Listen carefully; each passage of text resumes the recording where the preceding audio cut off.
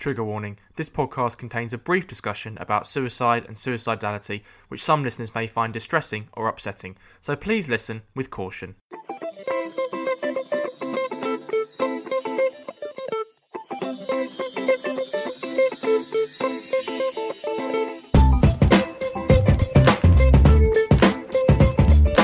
Hi Venters, welcome to another episode of the Just Checking In podcast. I'm your host Freddie Cocker, and this podcast is brought to you by Vent, a place where everyone, but especially men and boys, can open up about their mental health issues, break down stigmas, and start conversations. Each pod, I check in with a special guest. We have a natter and a chat about all things mental health, as well as anything and everything else they are passionate about. If it helps that person with their mental health, we discuss it. My special guest for today's episode is a mental health advocate for OCD awareness. I've covered OCD several times on the podcast so far, including previous guests Alex Shaw, Sean Flores, George Hodgson, and Charlotte Brockman. But today's guest has a unique life story that shares similarities with those guests, but also lots of important differences. Zachary James was diagnosed with OCD when he was 19 years old. His OCD manifested in how it affected his romantic relationships, and a hugely dark form of OCD that was thankfully short-lived but still traumatic, which came in the form of paedophilic OCD. In this episode, we discuss how and why those two forms of OCD affected his mental health, how he addressed them, got control of them, and he now considers himself recovered. We also discuss the impacts of COVID-19 on his mental health, which ironically was largely positive for Zach, and the legacy of the AIDS crisis on the mental health and physical health of gay men from the 1980s through to today, as Zachary wrote his university dissertation on it. We then discuss Zach's mental health advocacy journey and how and why he got into doing this work, how he's turned that negative into a positive, societal attitudes towards gay men and the progress that's been made since the 1970s and 80s, including stigmas, taboos, and we also talk about dating and the dating scene for gay men and some of the experiences Zach has gone through here from a mental health perspective. So this is how my conversation with Zachary James went. Zach, welcome to the Just Checking pod, mate. Thank you so much for letting me check in with you. I know you've come a very long way for the listeners, all the way from Cardiff to record this with me. I know this wasn't the sole reason that you came. You've got a lot of great stuff to do here in London, but I had a look at your journey when you got in touch with me, and I think there's loads of things that will really help my listeners, especially people who live with OCD. But first off, how are you, mate? I am pretty good, thank you. Yeah, it was a long journey indeed from Cardiff, and the football was on, so a lot of early drinkers. The Swansea fans are out, so that was not the best start to the day, but here we are. I'm excited to be on the podcast. So brilliant, and I understand this is your first in-person podcast. My first in-person podcast. Excellent, yes. Mate. I'm privileged. I'm very privileged. There's some brilliant parts and light parts of your journey, mate. There's also some very dark parts of your journey. So we're going to talk all about it holistically, as I always do with my guests.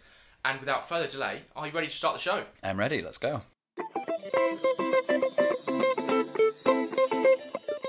Let's start your podcast by talking about your mental health journey, mate. So I ask all my special guests this question first. Take me back to early life in Wales, teenage years, and looking back, were there any early mental health experiences you can pinpoint? Who's the Zach we meet here? So, young Zach, I think a pretty naive Zach. I don't think I was very aware of mental health issues, even though I definitely did have some with hindsight. I can see that now. But, you know, I had a pretty okay childhood, grew up exactly where I'm living now. Had a few little dramas with family, but I think generally I had a pretty standard growing up life. I think as an adult I can see that I did have OCD quite early on, but I just didn't have the words to describe it then, which I do now anyway. Before we talk about the diagnosis, which happened when you were 19, I just want to talk about the initial symptoms, as you said, because you said you were having them very early on in childhood. So what were they? And did you recognise that you didn't feel okay, or did you just think they were normal where any kid has? So it happened when I hit puberty, so I assume this is what caused it, but it was as I hit puberty and as my nan died. Well, my nan was in hospital even, she wasn't dead at this point, but I developed this real obsession with cleanliness and keeping my hands clean. The stereotypical OCD. Yeah, the very typical one, yeah. So I was just constantly, when we were in the hospital, constantly anti-backing my Rituals. hands. Yeah, washing my hands every night. I'd go into my mum's room being like, oh, I touched this, and then I put my hands in my mouth, am I going to die? It was this very irrational thought process, and obviously my mum just reassured me, which now I know you're not supposed to do, but we didn't have the the tools to know vocabulary, really, yeah. So, my mum was every night was like, no, you're fine. And I don't really remember when it ended, to be honest. I think I just grew out of it, I suppose. Right. Yeah, so, that's the only real big period of, OCD themes I can think of as a child. I think I had a lot of anxiety for sure, but definitely just related to other things. You also said your sister was very ill at a certain point in your childhood, mate, when she was quite young, I should say, and outside of your nan, I believe this was your first real experience of trauma, or childhood trauma. So how did it affect your mental health then, and how did it impact on, I think we'll come to this later, sort of attachment issues that you've had as an adult? Yeah. So, for context, my sister was very ill with an eating disorder. So, I can't remember a whole lot of it. I think I've just trauma blocked it out, to be honest. But it meant that my parents were very much all there for my one sister, which, again, as an adult makes sense. But as a child, more of a why aren't I being looked after properly? Yeah, the jealousy element as well, I imagine. And it very much came down to me and my other sister kind of having, my other sister looking after me a lot more. So I think that, along with just, general family tensions and how my parents were acting, led to just a lot of issues with relationships and attachment as I grew up, which kind of manifested in my 20s. So. Was it a fear, going back to your sister, was it a fear of losing her and then therefore you might lose others?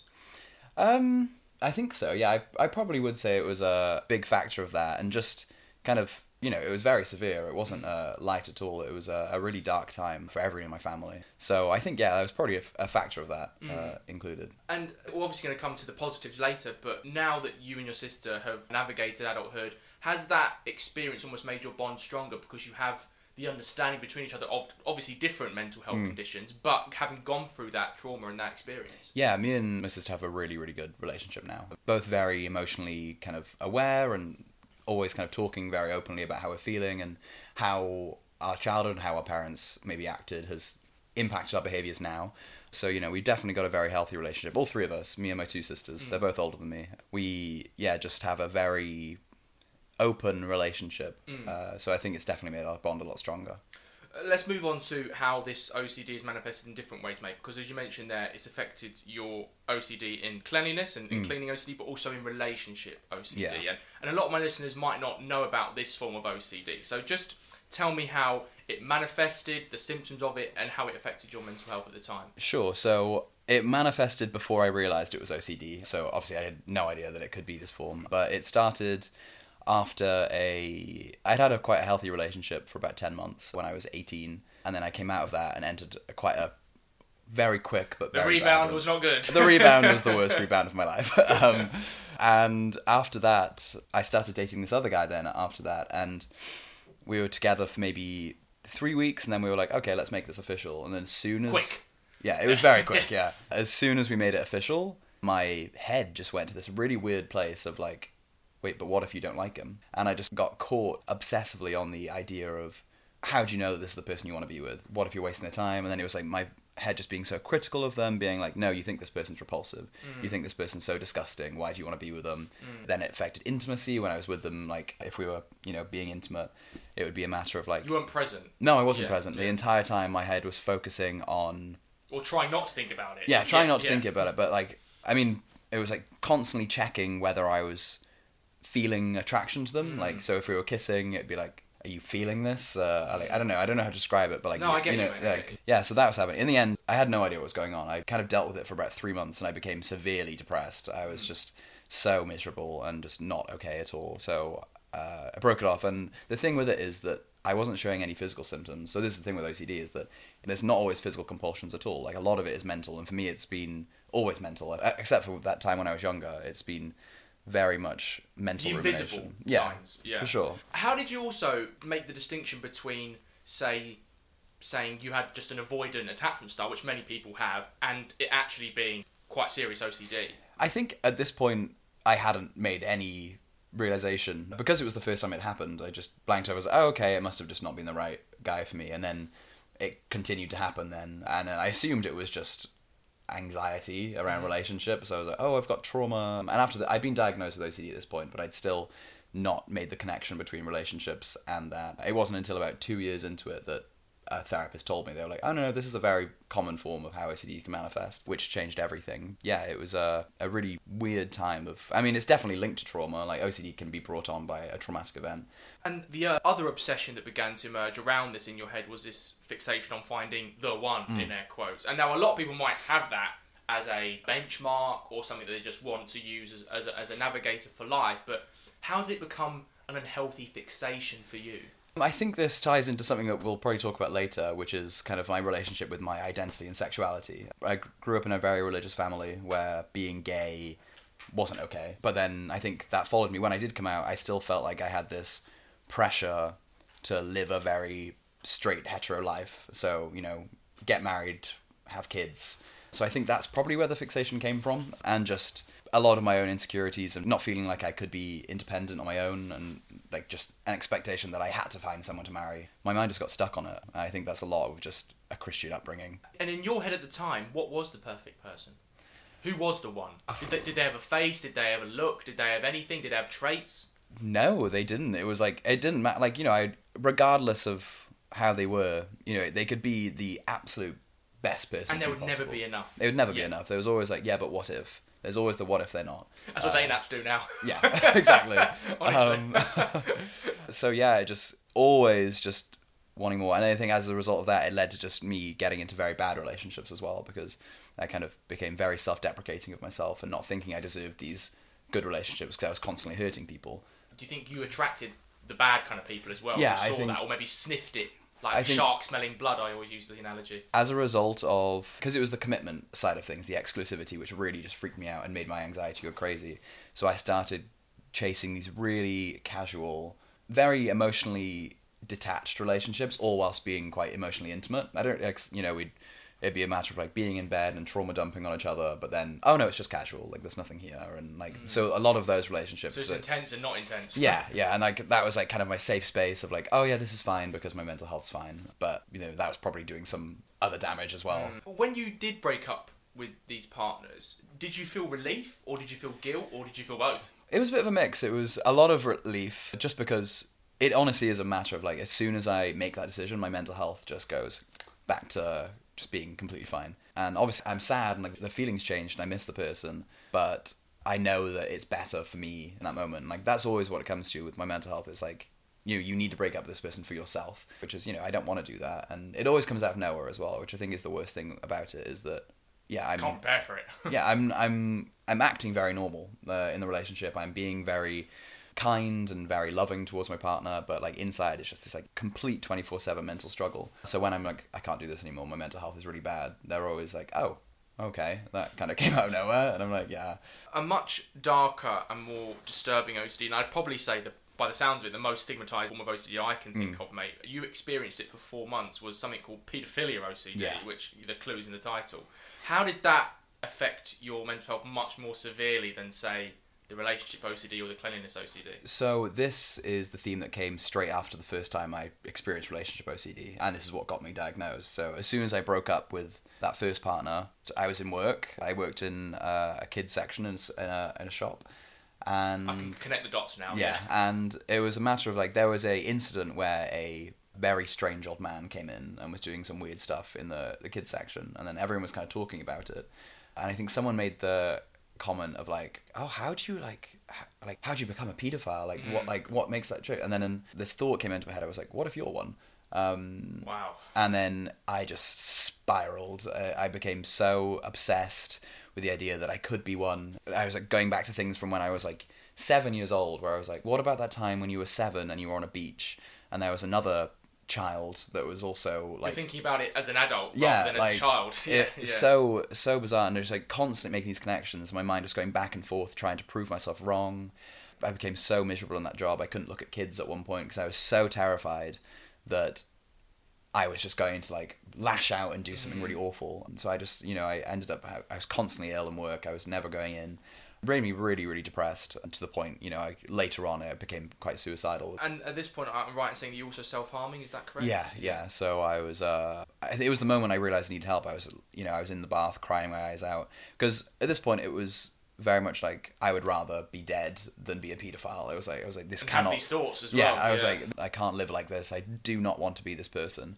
And yeah, so I was self-harming and very, very suicidal, which is when I finally kind of reached out to therapy. But was the self-harm then punishment then, rather than escapism or distraction, as some people have said self-harm is for them? I would say it was more of a distraction. It was, okay. I guess a mix. It was probably a mix of distraction and self-punishment. Like, right. you know, this is what you deserve for being such a gross, disgusting person. When did you realise that you weren't? So I realised I wasn't when I typed in on Google trying to... that could be a dangerous search. Yeah, it was a dangerous search. But I typed in because I was just like, I need to be sectioned. I was just like, I need it. So that's where I was kind of aiming. I was like, I need to like stop this from happening. And the first thing that came up was OCD Action, which is a very famous OCD charity. And there was a forum. And on this forum, there were just thousands and thousands of people talking about the exact same thing. Like being like, this is what I'm going through. I'm scared that this is what I am. And I just remember bawling my eyes out, being like, oh my gosh, like this is what it is.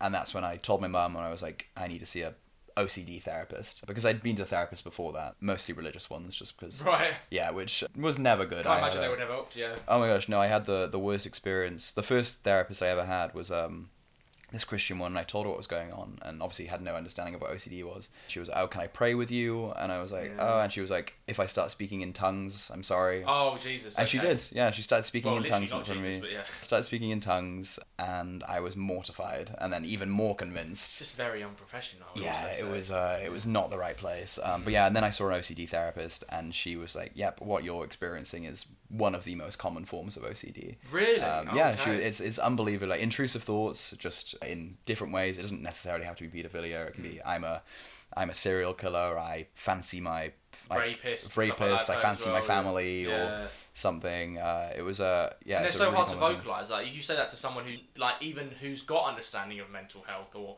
mental health issues, if you say that, oh, I'm thinking about this, they'll be like, I think you're an absolute insane person, aren't they? Yeah. Yeah, I mean that was even telling therapists. It was like I'm going to tell them and they're going to put me in jail. So it took me even a while to tell my therapist as well. I was like, I always described it as like, oh, I'm having these really awful thoughts and then I eventually opened up, and it was very relieving when I finally was told. Is that the heart of the stigma, do you think, with OCD, or with people who have the very severe forms of OCD? Because most people in the general public will think of OCD as cleaning rituals or turning a light off and on or something like that. They won't think of these really actual dark, disturbing thoughts. No, I mean, a lot of people just think they have OCD when they don't, and I mean that's no fault of their own. The misinformation around OCD is ridiculous, but people don't understand, even with these very the washing your hands and stuff, they don't understand the thought process that goes behind them. These people aren't washing their hands because they like to wash their hands. I'm washing my hands because if I don't wash my hands, something dreadful. My family might die, or it'll prove that I'm not a good person, or it's such a awful and debilitating ritual you get stuck into. A big positive for you, Zach, like you said, was the therapy, and it worked really well, and you also went on medication. Yeah. However, the downside was you thought it worked so well that you stopped the therapy altogether. Yes. So what happened then? So this was all happening just before I went to uni, so I was convinced I wasn't going to be able to go to university. And then I took meds. I went on, I think it was citalopram. Classic SSRI. Yeah. And just the thoughts overnight just disappeared. All fear I had just disappeared, and I was fine again. And I was like, no side effects or anything like that? I mean, for the first 2 days, I felt numb. It was a horrible 2 first days. But after that, yeah, it just cleared my mind completely. And I was like, oh, I don't need therapy anymore. I'm ready to go to uni. I've handled it, which was a very, very silly mistake, as when I eventually came off them later in uni, the OCD came back in a different form. But I mean, I'm glad that it was a different form, to be honest. But so who's the Zach we meet at that point? Zachary, so that's when you did relapse. When I did relapse, yeah. So that was second year me. I just came off meds, and then this entire time, this whole relationship thing had been going on, and I still hadn't made the connection that it was OCD. So that feels irrelevant at this point in the story. But yeah, I developed real anxiety around my health, which kind of ironically was whilst I was doing a lot of drugs. So.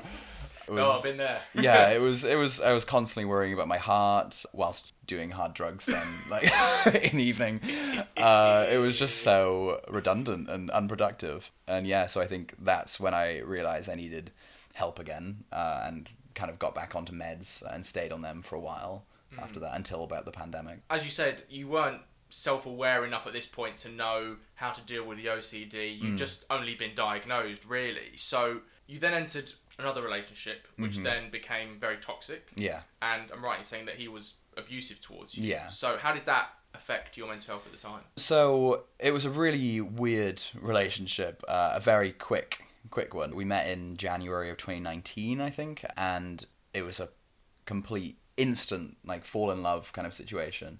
I'll describe him now as a narcissist. Right. But he pulled this whole, I'm in love with you, I've never met someone like you in my life. What narcissists tend to do. Yeah. And was like love bombing and trauma dumping on me a lot. And to the point, like, I thought I was in love with him too, because he'd put this image in my head. The charade was there. Yeah. I was like, it was so romantic and very, just so cringe. In hindsight, just ugh. But this was all happening whilst my OCD had kicked off again. My head was so awful, and I tried communicating this to him a million times, being like, I can't do this. And every time I try and break up with him, he'd tell me something really bad about his life, some trauma that had happened. So he effectively kept me in this relationship. Which is abusive in itself, yeah, which is so what a lot of people it was do, very a lot of emotional abuse, and it definitely had a big effect on me afterwards. Like, it put me in a lot of therapy to kind of get past that. Do you think domestic abuse amongst gay men is talked about enough? No.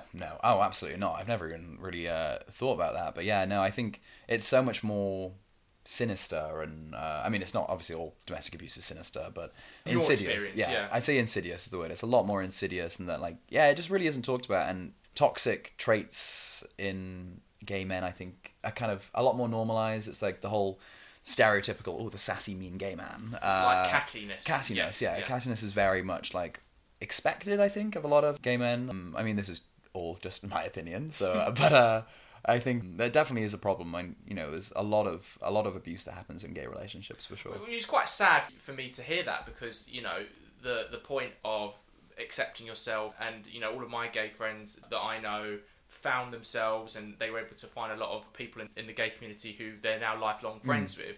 And the point of coming out is to accept yourself and not be bound by stereotypes, not having to accept a new set of stereotypes when you have that journey. I think it makes a lot of sense that these stereotypes exist, because, most gay men have about 18 years of their life when they're not out. Like, I think the average age of coming out for gay men, I mean, it's probably dramatically changed now with how much culture's changed, but, like, when I was growing up, 18 to 20 was normally when you came out as gay. So you've got 18 years of, like, repression, closetedness. Yes. So all you want to do, and I definitely did this, was just go the extreme other way and just try and be a straight acting gay man. Oh, I'd say, I'm doing air quotes to the listeners. Yeah, but I'd say the gayest acting gay man, even. Like, I was so camp and so much more. Well, after you'd come out. After I'd come out, right. I went through this real stage. Try and make up for lost time. Yeah. It was like you go, and I think that's where a lot of the stereotyping comes from, and, like, the mean cattiness is just like, there's a lot of internalized homophobia. The gay best friend. Yeah. He's got 6 girlmates on his arms. It's there's a lot of shame that we have to deal with when we come out of years of, like, hiding ourselves, and, like, there's a lot to process. And How did you find the balance? Just accepting yourself? I mean, it's been a long journey. As I said, it's been a religious family, so I've been consistently told for the majority of my life that if I'm gay, I'm going to hell. So, it's been a lot of processing that, and I definitely was quite a mean, insecure guy when I first came out, and I was really projecting onto people. And I think just I've reached self-acceptance with my identity. I don't ever think about the fact I'm gay. I'd like to say I'm a good person now. Did it take you to realise that being gay is not your identity, it's just a part of who you are? Yeah, I think that, there's plenty of room for you to have so much power in your gay identity and have it quite vocal in how you present yourself. Because we should be able to, after being told we can't for so long, like, fuck it, why not? But yeah, I think it varies from person to person, but it's I've met some lovely friends from the gay community, and like, it's been a very supportive place, as well as it's been quite an awful place. Well, that was going to be my next question. Have you met any gay friends who maybe said to you at that point, you don't have to be this, you don't have to do this, and they maybe could sense that you were maybe sort of overacting, or you were kind of playing up to something that you weren't? I think it always was, like, a lot of self-realization. Okay, like, well, that's good. Yeah. Just realizing, I think most gay men have that as well. Just, like, you eventually tone down and kind of just settle into yourself a lot more. And, I'd consider myself quite a masculine gay man within the scene of it all. But, yeah, I think it's just a lot of growth, and you grow with your friends. And, 4 of my best friends are from high school, and we all came out as gay. And then I've made some great friends off being in the gay scene as well. The scene, yes. Let's fast forward a little bit again now, mate, and talk about the second relapse that you had, because whereby the situation is flipped a little bit, because instead of stopping your therapy, you made the decision to come off medication. So why did you do that, and how did it lead to the relapse? I came off medication just because I'd been fine for so long. I think I'd been like a year now, and I was like, I'm not having these thoughts. And I think at this point, I had a lot of stigma around medication, and like, oh, you shouldn't be on it. You know, you're weak if you're on medication. So it was very much just a matter of like, no, I can do this without it. And yeah, and then I came off it and had a good few weeks, I think. And then at this point, I was like, I was already doing a lot of drugs anyway. It was second year of uni, and I was in a group of people who loved raves. So it just happened. And then I think. Where did you go to uni? Exeter. Exeter, okay. Yeah. I went to Sussex, I lived in Brighton. Oh, okay, right. So similar scenes. Yeah. Yeah. So I hadn't related a lot of my drug use then. I mean, I previously, when I was a lot younger, when I was doing a lot of drugs, but in uni, I hadn't really related it to mental health until suddenly I had this really bad panic attack where we'd been smoking. I think I'd done 2 weeks straight of just binging drugs. A bender, shall we say. Yeah. And then I was chilling with my friends. I remember exactly what we were watching Black Mirror, the Miley Cyrus episode. Oh, God. That's not the best one. No, it was a terrible episode. Yeah. That's not the best episode to be watching while on any drug. Yeah. And I just remember there was like this tense moment in it. And I remember my heart beating really fast. And I was like, oh, okay, it's just because of the Black Mirror that... And then, really invested. Yeah, and then the episode ended, and I was like, oh, my heart's still pounding. And I just said to my friends, I was like, guys, my heart is like really, really going. And do you like that Adventure Time meme when he's sitting there and the house still fine? He's like, this is fine. And then my arm started tingling, my left arm started tingling, and I was getting loads of chest pain, and I was like, guys, I don't think I'm okay. I was like, I feel like I should call 111. And they were like, no, because I've been smoking weed. So, don't do it. Yeah. So I called 111, and they were like, yeah, you should probably go to hospital. And I was like, oh, okay. And then caught a taxi to hospital where they made me wait for like 5 hours, the worst 5 hours of my life. I was like, surely I'm dying. Did it subside at all at that point? It was just 5 hours of constant like... No. I was constantly just like really, really anxious, convinced I was going to die. I literally texted all my friends saying I love you. Because I was so convinced that I was dying. And then I went in to the doctor and he was like, have you been doing drugs? I was like, yeah. Yes! He was like, have you been smoking weed? I was like, yeah. And he was like, do you smoke cigarettes? I was like, yeah. And he was like, you see where I'm going with this, don't you? And I was like, oh, okay. And he was like, you're not having a heart attack. Your heart's fine. You're having a panic attack because you've been smoking weed. And I was like, oh, okay, thanks. And then went home. And then after that, though, my heart just remained up. Mm-hmm. Like, I remember going home that night, lying in bed. My heart was still just pounding so much. And I was like, they've got it wrong. You are going to die. And then I literally lay awake the entire night, and then my sister came and picked me up from Exeter because I was just that done. I went home for like a week, and yeah, my heart just remained really high the entire time. I was just in a constant state of so much anxiety. Did you feel like you were in a constant state of like fight or flight sort of? Yeah. Like I became obsessed with constantly checking my pulse, and this went on for like, I'd say a good 3 months. My heart was just all over the place. I was just so aware of chest pain and everything. And obviously when you're anxious, you get so much more chest pain as well. So it was just this self-fulfilling cycle. And then so many palpitations. And then Googling my symptoms constantly. Oh, never do it. Yeah. Oh, it's the worst. And then, I still do it now. I'm like, why am I doing this? Yeah. Don't do it. Shut the tab. I convinced myself that even though the healthy resting heart rate is between 60 and 100, I convinced myself that my heart rate had to be between 60 and 70 at all times. And if it was above that, it meant I was having a heart attack. Wow. So it was a very unsustainable standard of living. You didn't do a doctoral degree. You didn't do a medical degree, did you? And then I went back to therapy, and then that's when they told me that they were like, yeah, you should be doing therapy and meds at the same time. You can't, like, there's not one without the other. Mm. And then it kind of all subsided, and I got a lot better. I was still doing a lot of drugs. I took a bit of a break, but I think it changed. The perspective of why I was doing drugs changed, and I don't really do them anymore in the way I used to. But I'd say it was more unhealthy when I was 18, 19 doing them. Yeah. That was like a distraction from all of the thoughts I was going. We've jumped about a little bit in places, but just tell me about the diagnosis when it happened. Did you feel validated? Did you feel scared? What were your emotions when you were actually told? Oh, validated completely. Yeah. It was like, oh, I'm not a paedophile. Fan-fucking-tastic. Like, that must be the first one. Like, tick off the list. And yeah, it just I was like, oh, okay, this is fine. I was like, I can work with this. And then I had a lot of ERP, which is exposure response prevention therapy, and CBT, which is cognitive behavioral therapy. What does the first one do for the listeners who haven't heard of it? So exposure response prevention, yeah. So it's a very, very intense form of therapy, specifically mental. In my head, I've got like one of those, like an episode of The Simpsons where he's got like his eyes are held like open and he's staring at a screen. In my head, it's something like that, but I know it's not. Yeah. It kind of, it's not that far off. I mean, it's torture element, yeah.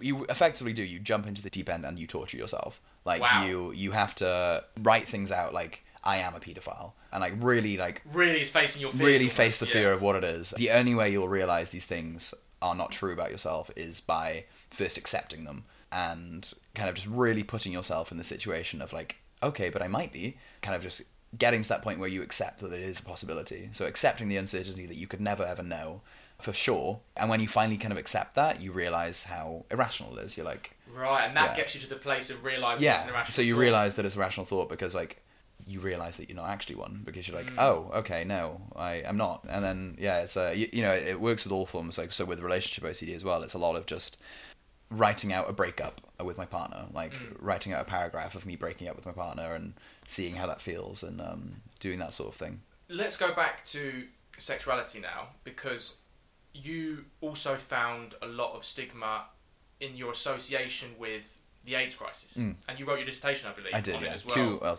One of them probably. One of them. Yeah. So, for the listeners who don't know, obviously the 1980s specifically, and to a certain degree the 1990s, were a pretty difficult time to be a gay man, specifically because of the HIV and AIDS crisis, and the early noughties were just a bad time because of homophobia in general. Yeah.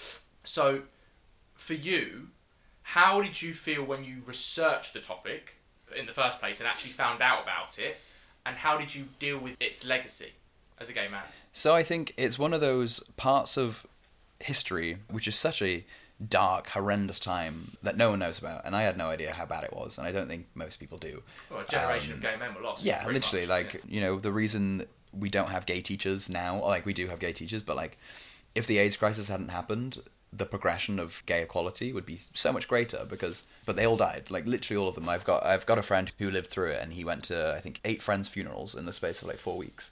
You can't even imagine that. Like, it's so intense, just your friends dying around and the government not doing anything. The government intentionally neglected it. That was the problem, is that the government didn't give it any time because they saw it as God's revenge. They thought it was a good thing that gay men were being self-inflicted harm, essentially. They were like, oh, it's your fault, you're promiscuous. But then that promiscuity was coming from a different place. It was coming from a place of shame where these gay men were told, oh, all you are is this like disease in society that sleeps around. And sex-fueled. Catches AIDS and dies. So then obviously you start to believe that in yourself. You're like, oh, well, maybe that is all I am. And then promiscuous sex becomes a part of your life, and you don't care about catching HIV anymore because... There's a nihilism there that comes in. It's like, I don't care about my life anymore, I'm just going to have fun. It's a horrible time, and, even though HIV has come so far, again, I don't think many people even realise how far HIV has come. I believe I saw an article recently that they actually cured it. Oh, no, in a medical trial. They've cured a third person of it. Yes, that was it, yeah. But I mean, even things like, if you have HIV, you can live... It's called U equals U, which is undetectable and untransmittable. So you don't have a huge viral load, and you can't transmit it to other people. And you can touch people. You can touch people, back in the day, I'm sure you know the famous event that Princess Diana went to. Yeah, exactly. She shook hands with the person who had HIV, with the gay man who had HIV. I think he had AIDS at the time, but she shook hands with that person, and it was a massive deal. Like, it was a groundbreak... I mean, it sounds mad to say now, but it was a groundbreaking moment showing that you could actually touch people. I mean, it's bloodborne. Like, there's no other way to catch it. And even like the word AIDS is kind of becoming an old-fashioned term now. Places like Terence Higgins Trust are trying to get rid of it and call it now late-stage HIV. Because can you explain that distinction then? So all HIV is when you develop 3 big symptoms of HIV. I think it's like, so if you had you developed, I don't know, pneumonia and then 2 others, then it would become AIDS. So it's acquired immunodeficiency syndrome.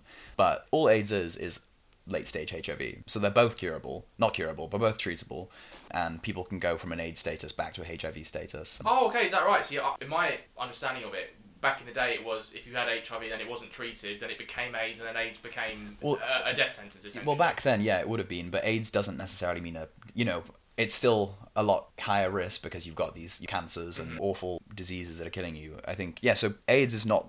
I mean, AIDS is the thing that kills you, but it's the viruses you catch because your immune system is so weakened. But so generally it's now being called late-stage HIV just because it's... I mean, the word AIDS just has so much stigma around it anyway. And what did a film like Philadelphia do? Philadelphia? Yeah. I've not seen the film Philadelphia. It's with Tom... I'm pretty sure it's with Tom Hanks, and he plays a gay man who contracts it. Oh, okay. I don't know if it did anything. Maybe you should watch it. Oh my gosh, no, how embarrassing. That's your homework. What I'll ask as a separate question then is, mate, because obviously the gay scene and gay men in general, I think particularly, were so foundational to so many music genres. You look at underground dance music, house, garage, disco, and because of that scene was underground and it was populated by a lot of gay men, you know, who worked in the industry, who were customers, who went to the clubs. Do you think that added to the mistreatment of it because it was seen as something underground and therefore not in the mainstream? Yeah, I mean, it was just, there was this obsession with traditional society. Ronald Reagan and Margaret Thatcher, who were like in bed with each other at this time when AIDS was at its peak, were both like say no. Just saying stuff, like, oh, gay people don't exist. Section 28 came in and stuff like that, and they both had gay friends. Nancy Reagan and Ronald Reagan were friends with Rock Hudson, who died of AIDS, and that was kind of a big step in when it changed when one of their friends died. So you know, but there was some. I mean, so many influential people in history died from HIV. So we are, and the queer scene generally is always swept under the rug and not given. Like, queer erasure is quite a thing that happens. But you know, it's a lot more accepted now, despite having a long way to go. And you know, the effects of the AIDS crisis still follow through into gay men today, despite not living through it. Which is what my dissertation's about cultural trauma. I suppose, about how legacy trauma. Almost, yeah, we live with this fear of HIV and that it's ingrained into being gay. I remember one of the first things my dad said to me when I came out to him was, "I just don't want you to catch HIV," and he was saying that from a very miseducated place. I was going to say, yeah. I mean, there's obviously saying it from a good place, but maybe not in the right way. No, yeah, it was from a good place, I guess. I mean, that was 6 years ago now, so he's learned a lot, and I've taught him a lot about HIV. But you know, so you live with this ingrained. Every time I'd sleep with someone, it was like, okay, well, what if I've caught HIV this time? And then it would just eat at you. And when I did this dissertation, I did a lot of focus groups and talked to loads of gay men, and they all just held the same fear. Like, there's just so many gay men carry the fear of HIV with them, which is, propelled with OCD as well. What do you then make of something like monkeypox? So monkeypox, again, I mean... Which seems a long time ago that it was quite prominently in the news, but it seems to have kind of gone off the radar now. I mean, yeah, it's gone off the radar, but as no result of the government, as a result of queer men and trans women generally have been the, like... Vanguard? The main people who've caught it, just because it was unlucky. Oh, you mean in people catching, not raising awareness of it, sorry. Yeah, but I think we've learnt a lot from the AIDS crisis and from COVID that, you know, when monkeypox started happening... My gay friends were so on it, telling each other, like, have you had your monkeypox vaccine? Like, we were all so quick, and as a result of the community, that's what stopped the... That's what needs to happen. Yeah, it should be, let's brush it under the rug because of the association with AIDS and the association with HIV. It's like, no, let's get it out in the open, and let's get the vaccines if we need to get them. Yeah, exactly. I think it's the community response to it was incredible. I'm, like, very, very proud of the community for how it acted. Let's move on to COVID-19 now. You've mentioned it a little bit earlier in the pod, and it's something that you wanted to discuss because, ironically, from a positive perspective. Yeah. So, why did the lockdown, in your words, help your OCD, and massively? So, yeah, at this point, I'd realised that OCD and my relationships were a connection. I realised that at the end of 2019. So, suddenly, I wasn't allowed to date anymore, and I was just kind of alone, so I was like, okay, this is some time to be single. And my mental health was just, I don't know, I just found it such a good time. I mean, a lot of people with OCD probably have very different opinions on it, but... Are you naturally an introverted person? Did it help in that sense? Or no, I'm very extroverted, okay. Yeah. So I did struggle. I'm a very huggy, physical person. I missed my socializing and all that sort of stuff, but... Yeah, I think just the not having to worry about relationships and not kind of seeking relationships really was just a good reflective time for me. And considering what you said very earlier in the pod about cleaning OCD, I mean, COVID-19 was literally the worst thing possible for a lot of people who had cleaning OCD. Why did that not come back to the forefront then? When we were actually being told, wash your hands, say happy birthday, all that as you do it. I mean, I don't know. I think I've never really known why I've never...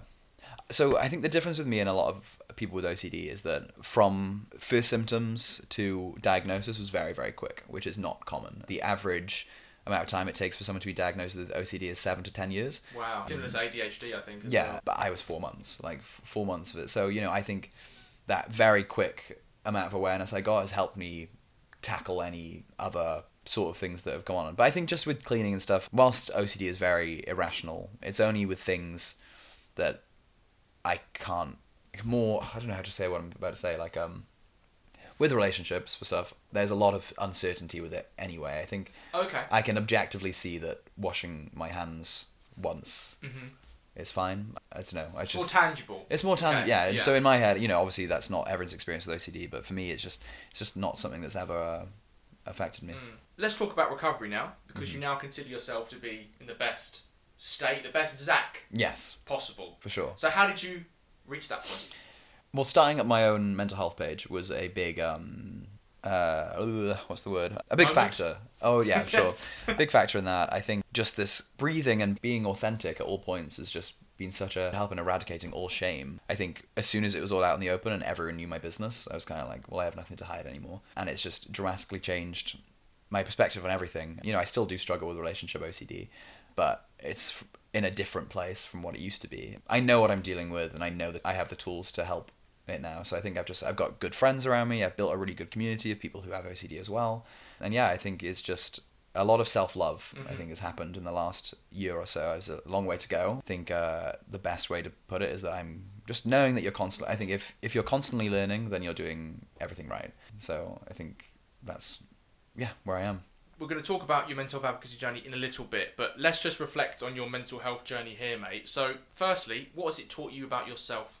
What's it taught me about myself? That I'm a very resilient person. I've gone through a lot of shit through my life, and I've always managed to come back on top. And it's taught me that recovery isn't linear. That is the main thing that I've learned, and I preach every day, is that it truly, you will be... It's like climbing a mountain. Like, you've got to go down a million hills before you reach that top peak. And it does happen. I think just having that in my mind, that when I'm going through a really rough time, that this doesn't eradicate any of the progress I've already made, has really helped me, and keeps me even when I'm in a low place, keeps me in quite a good place.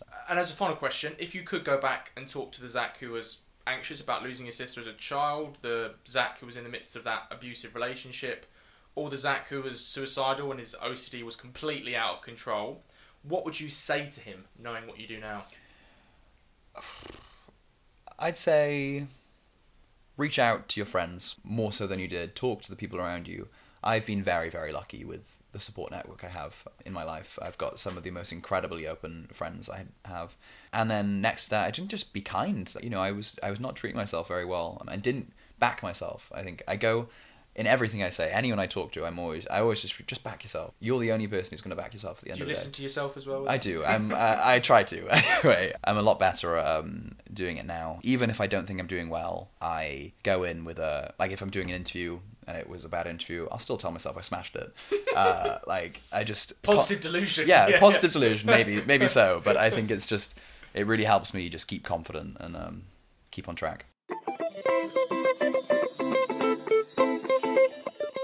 Let's talk about your mental health advocacy journey now, because you talked about Zach, the person, and that mental health journey you've gone on.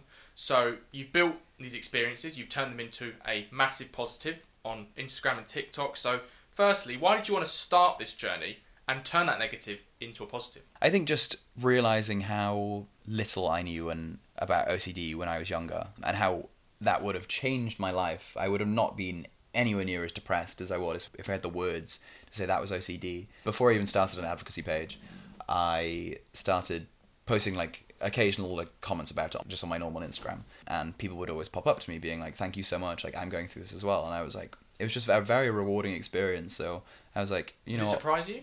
Yeah, I think it did. I was like, you don't realise how many people around you are just struggling themselves, and it's like, it gave me a lot of perspective on how much everyone is just going through the exact same thing. But yeah, so I just really wanted to make sure that I could reach out to young people and just make sure they just don't have, or at least they can get a diagnosis early on in their life. And I think that is happening a lot more now. There's still a long way to go with misinformation around OCD. We still have big corporations spilling awful news about OCD all the time. There was something that happened recently with the New York Post in America, where they put this really weird article out about how people with OCD are linked to higher rates of extremist behaviors. And I was talking about this serial killer in America who had OCD tendencies. And they're just promoting that to so many people who listen to their stuff. And it's just like, if I can do just the tiniest little changed so that people, when they read the article, be like, oh, this is inaccurate, then that's what I want. Well, you talked there about stigma, and OCD is obviously still a very stigmatised mental health condition in the mainstream conversation, mate, and it's become perhaps, I think, a little bit, on the other end of the spectrum, a bit too casualised as a term. Like, some people just think that being organised is OCD and all of these other stuff that you've probably heard a million times. So what needs to change to break the stigma for people who have OCD and this debilitating OCD? And also, how do we educate kids so they know that what they're going through might not be OCD, it might just be they're just overthinking a little bit? Oh, I think... It's a big question. It is a big question. I think, a lot more mental health education in schools would be really, really good. I think more so teaching teachers to tell for telltale signs. Obviously, kids love attention. So if you tell a kid symptoms of OCD or something... It might become a self-fulfilling prophecy. Yeah. So I think there's definitely a line on how you do it. But yeah, I think just a lot more... We need to have a lot more big celebrities in the media talking about OCD. And you said the word OCD is such a weird word. I posted something, actually. I'll see if I can quickly find it whilst I'm talking, because the French used to call OCD... sorry for my pronunciation if there's French people. La folie de doute, or doubt, which means the madness of doubt, which I just think is so much better. That's quite apt, actually. Yeah, it describes OCD so much better than what is obsessive compulsive disorder to someone who's never heard of that. And now it is just so associated with being an adjective and being something that everyone has this quirky trait of. But it really is just all about going crazy with doubting every decision you make. So, I think maybe just a new word would be great. And to teach kids that, it's not a quirk. This is actually a seriously debilitating condition. And if you do genuinely have it, it needs professional help. It needs support. I mean, the main problem comes down to the media. Where are these kids getting the word OCD from in the first place? Where are they learning it's a good word to wear? This normally from their parents, who've learned it from media. I think it's Khloe Kardashian had a show. I don't know if it still runs, but it was called Khloe CD. Right. And it's just her organising her kitchen. And oh, wow. I did not know that. That is bad. Yeah. That stinks. Awful. And I imagine Khloe Kardashian has over 100 million followers on Instagram. Yeah, and the rest. Yeah, and the rest of people who just know who she is. And it's just so negative. And so we really need these people in big positions to speak about it. In the right way. In the right way, yeah. I want to talk now about dating. Because it's something that we've discussed a little bit in regards to gay men, but there was a lot of taboos that you wanted to talk about, mate, and the stuff that you've talked about on your profile. So one thing that came up, and listeners you might not know, it's a gay slang term, shall we say, bottom shaming. So for the listeners who might not know what that is, I'm sure they can probably guess, but just explain why some gay men are shamed for this and the impact it can have on their mental health. Okay, so just some contextual slang if you're watching a new audio. So within gay scenes we have the words top and bottom and versatile. So if you're a top, you're the one who is giving, and if you're a bottom, you are receiving in sex. G and R, shall we say. G and R, yeah. So, and then if you're versatile, you like both.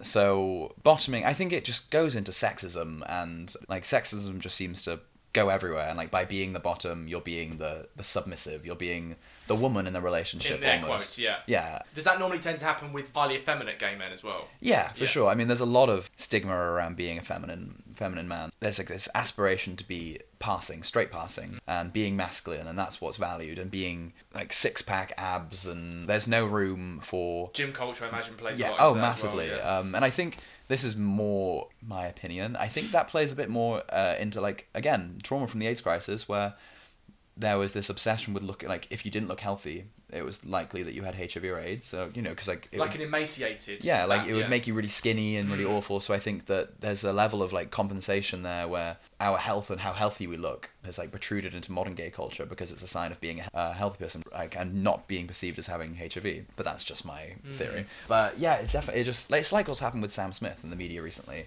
So I don't care for them too much.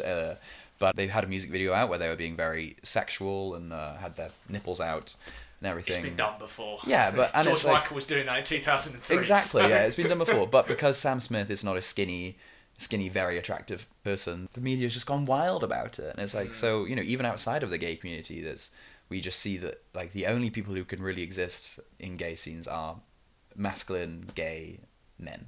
and women are excluded from like a lot of the queer scene as well. There's barely any in Cardiff. There's not a lesbian club. It's all very male oriented. Like, London has the same problem. Like Heaven notoriously has a problem with not letting women in. Like it's so sexist everywhere, and it's like it's just another space for men a lot of the time, and it really sucks. And we've used the air quotes to describe the term straight acting or straight passing gay men. And for the listeners, why is that term problematic?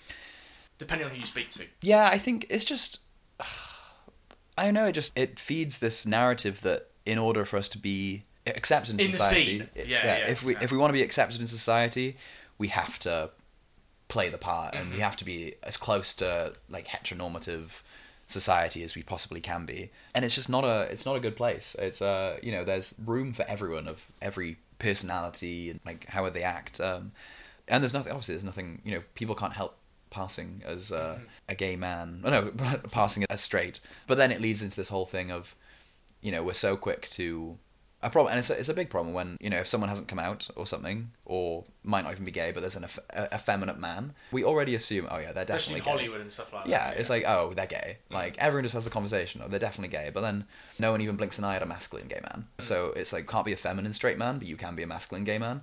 It's a really weird, like it all just goes into sexism, and I almost feel like we're going backwards a little bit. Yeah, I mean we're going so fast forward. Like culture is moving at such an incredible speed that we can't keep up with it. So there's just so much bad. I think people are quick to assume as well now. Yeah. I think people are quick to assume based off stereotypes. So, and probably more so actually when I was in school in the noughties. So now you might have just a straight guy who's quite effeminate or he's quite flamboyant, and people might just go immediately, "Oh, you're gay." And it's actually, well, no, I can be straight, but in however way I want.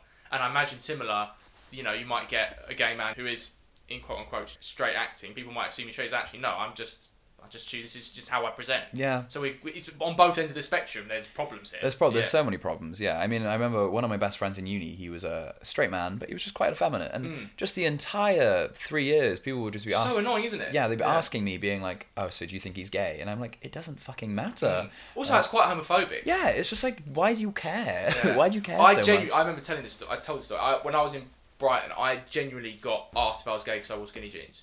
Oh, honestly, and I was so confused. I was like, but how would you think that I was gay because I wore skinny jeans? It's also I was shallow. I was almost like naive to be baffled by it. Yeah, it's so shallow everywhere. There's plenty of good in the queer community. I'm trying to use the word queer rather than gay because I think gay is a great word, but I think it speaks very much close to that gay main man. I don't know, the gay male experience. Right. I think there's so many more like levels to it. So I quite like the word queer. But yeah, there's so much work to be done, and like there's a lot of positive in the queer community for sure, but a lot of bad as well. And let's reflect now then on this advocacy journey. So what has this part taught you about yourself? That I'm a great public speaker. Say it louder. Say it louder. It's definitely helped my confidence massive amounts. When I first started, some of the first videos I uploaded are so cringe and like influencey awkward. kind yeah, of. Hi. And I look back at them and I'm like, I can't look at the camera, and I've definitely come a long way. It's about growth, man. It's about growth. Yeah, exactly. Yeah. And like, it's just I feel so confident to do it all now, and I don't even blink about the fact. I used to get so worried that I posted too much about my mental health on Instagram, and I'm just like, sometimes I have that a little bit. Yeah. It's kind of like, I almost feel like sometimes I feel like I post just because I feel like I have a responsibility rather than anything. Yeah, for sure. I definitely went through that. I took a little of a break from it because I was like, this feels like a chore now. It feels like I'm just doing. When you stop enjoying it, Yeah, so I took some time to reflect on what I wanted to do, and I'm back to it, and I'm just at my own pace. I'll just upload when I want to upload, and then I think now that I have that perspective, I just do upload a lot more. The maddest thing is when you get more in control of your mental health, it's probably not conducive to you, but you just post less. Yeah, exactly. Honestly, it's I always find that it's really strange, but no, it's been a really great journey. Me and my friend won an award last year for one of the videos we did, which was really cool. That was really nice to be recognised. It was in Ireland. It was really random. Just this Irish charity picked up our video, and it got nominated and then won. But it's been great, and I've just had so many crazy opportunities, and I think coming on podcasts like this, it's just all so cool. It's not what I imagined I'd be doing 2 years ago. We've come to our final topic of conversation, Zach, and it's one I try and have with all of my special guests if we have time. It is a general natter and chat about mental health. So firstly, how is your mental health? Yeah, I'd say my mental health is pretty good at the moment. I have recently started dating. That's a big step. Yeah, it's a big step. So I've gone into it very open and very aware of the problems I have. And, I've definitely had a lot of anxiety. It's been a month, so it's very recent. Are you on the apps, I assume? I'm not on the apps. Right. Not on the apps. Okay. You've got a better game than me then. Yeah, it was the first person I've ever met not on an app, to be fair. So, I'm trying to not put pressure on myself and... Let it all flow. Just let it all flow and be like, there's no expectation that this needs to be the person that I get married to, and I'm really just... Every day as it comes. Yeah, every day as it comes. And stay present. So, and I think it's been really, really good. I'm enjoying their company. Mm-hmm. So, I imagine they'll probably watch this. So, hi. Or listen. I'm not doing a video podcast just yet. What age were you, mate, when you became self-aware of your mental health and you realised that the feelings you were having weren't physical and they were actually in your mind and a product of your mental health? Oh, good question. I think fairly early on, I'd say 20. 20 is when I really realised it and started being I was very quick to be super open with my mental health. So I think that's just, I live in my sisters are very open as well, and I've always been brought up around open people. So I think that's just helped. And can you tell me about the first ever conversation you had with someone about your mental health? So who was it with? What did you say? And what impact did it have? Did it feel like, on the one hand, a really big moment and a big burden or weight lifted off your shoulders? Or on the other, something quite easy, insignificant and normal to do? Yeah, it was with my best friend in the entire world, actually, Alex. We went to a bar, and at this point I was really going through the whole OCD with paedophilia theme, and I just sat down and I was like, look, I need to tell you what I'm going through. I need to, you're the person I trust most in my life. Mm-hmm. This is what's going on. And this is after I'd been told it was OCD. So, and he was very, he had no idea. He was very whoa. He was like, but Zach, you're so fine. We've been going out. Classic conversation. Yeah, he was like, I'm so confused. He was like, I had no idea you were depressed. And I was like, well, yeah, I am. And, we had a big hug, and he was very, very lovely about it. And, I think it was a big part of our relationship, our growth in our relationship for sure.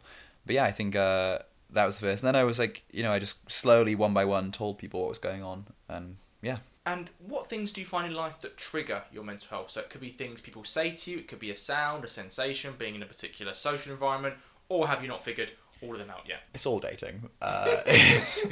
Dating just, I don't know what it does. It's just such a weird time for me, and I can't run away from it. I need to, which is why I continually, I don't want to say try. Test yourself? Test myself, yeah. But then I don't want to, because when I say test myself, it makes it sound like the people I'm dating I'm treating as guinea pigs. Of course, yeah. Which is very much not the case. I wouldn't ever date someone. Try hard. Yeah. And yeah, I think it's just generally just exclusivity and that sort of thing. And, we're still working on it. I've got a therapist again. I'm not on medication anymore. I haven't been for a while now. But yeah, I think I'm constantly, I journal now as well. I've been very, very good with just really trying to make sure I'm constantly being present with how I'm feeling regarding this, and just being very communicative as well. I've been, I try and communicate to people I'm dating exactly what I'm going through, and it's hard, mate. It is hard, yeah. It's a very hard one to do. I used to sometimes I'll just tell them on the first date. I'll be like, oh, precautionary. This is maybe not the best, but if I think it's going well, then I'm like, look, this is generally how my mental health acts, and I think just go into this knowing, or if it starts to get a bit more serious, I'm just, this is what comes with me, and I am a very anxious person, and I don't want you to think that I'm anxious, even though I'm anxious about you when I'm dating you, it's not about you, it's about, it's the OCD that I'm anxious about. So it can be, especially when the thoughts are saying things like, oh, I find you disgusting, or what if you find this person repulsive? That's not something you ever want to tell your partner, of course. But just trying to educate them and let them know that it's not actually about them has been very helpful for me. You've talked there about positive tools and methods, so my next question is, what is the best book, or as I call it, mental health Bible you've read for your mental health? Now, it can be mental health or self-help related, but doesn't exclusively have to be. It can be fiction, it can be anything you want, and if it's not a book, play, podcast, TV show, whatever. Okay, so I'm going to say there's two things I want to say. Okay. So the first one is The Chimp Paradox. Yes. Chimp Paradox really helped me when I was Steve younger. Peters. Yeah. Yeah. I mean, it's quite a simple book. I think it's probably a mental health beginner's book. I've been meaning to try and buy it, but then I just hear so much about it. I'm like, I always feel like I've taken it in already. Yeah, it's a really, really good book, and I think for mind management it really, really helped. And it's like the basis of the book, if you've never heard of it, is that you've got to treat your mind like a chimp, and that you can't beat a chimp. A chimp is so much stronger than you, but you can tame one. Some people don't know that chimps are very strong and much stronger than humans as well. So it's just about taming your mind. The second book I think that's been really influential for me is The Velvet Rage. I can't remember the author of it now, but it's a book all about gay shame and like internalized homophobia and coming to acceptance. So yeah, I'd say that's self-help then. Yeah, kind of self-help. It's more about like the process of going from a gay man with a lot of shame turning into a gay man with a lot of acceptance, and the 3 stages of the gay lifestyle. I guess not the gay like the gay journey. The gay journey, yeah. So I'd say those. And then I do want to just say one song that really, really helped me. I have a tattoo on my arm. It's a little alien, which was a song by Kesha. Okay. Yeah, called Spaceship. It was off one of her newer albums, kind of after the whole like Free Kesha movement and the Dr. Luke scandal. Thing. Yeah, allegedly. Yeah. So she released a song after that, and it was all about finding. There was this one quote in it in particular, which was like, "Nothing is real, love is everything, and I know nothing," or something like that. It was just the way she says it is so much better. But that was a good quote. Yeah. Didn't expect that from Kesha. Yeah, it's honestly, it was just such a beautiful quote, and it really helped me when I was going through it really badly, so I got it tattooed on me. And as a final question, mate, what more do we have to do to ensure men from all backgrounds, all walks of life, feel comfortable and safe in opening up about their mental health issues, or just their general mental health, if, most importantly, they want to do it? I think just find people around you that you trust, and, start small. Just try and have that conversation. I think people are so much more open to these conversations than you'd expect them to be a lot of the time. And whether they don't understand or, I don't think they have to understand either. I think the main thing that I've learned, and probably the most underrated thing, is that listening is a very hard thing to do. Sometimes you don't need solutions. You just need someone to talk at. I remember one of my best friends was really sweet. I went this big rant, he was just completely silent, and I felt really awkward. I was like, I'm sorry. And he was like, no. He was like, I'm comfortable just being silent with you.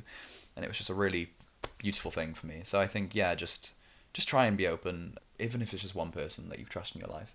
Just do it. And then just be kind to yourself. Back yourself. That's what you need to do. If that's going to be the message of this podcast. Yeah. Back yourself. Back yourself. Because no one else is going to. So you've just got to, and there's just so much awful hurt in the world right now and always. So the least you could do is just give yourself some love.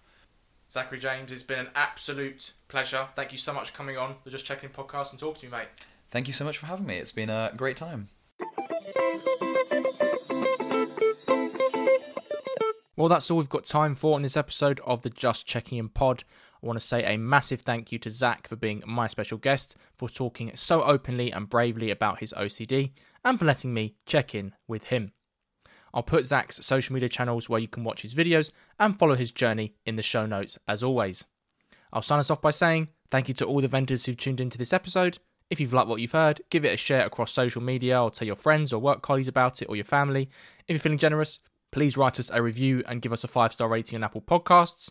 If you like what we're doing here at Vent, please consider also supporting us by going to patreon.com/VentHelpUK, or you can make a one-off donation to our GoFundMe, or you can buy a Vent t-shirt, or you can also buy a ticket to Just Checking In Live number 4, Take 2, which is on Saturday, the 15th of April, 2023, at the Victoria Pub in Dalston. We are almost at 60% tickets sold, so please come along if you want to. It'll be an absolutely amazing night. All of those links are also on our link tree. That's linktr.ee/VentHelpUK. We hope to check in with you again very soon. And remember, guys, it is always okay to vent.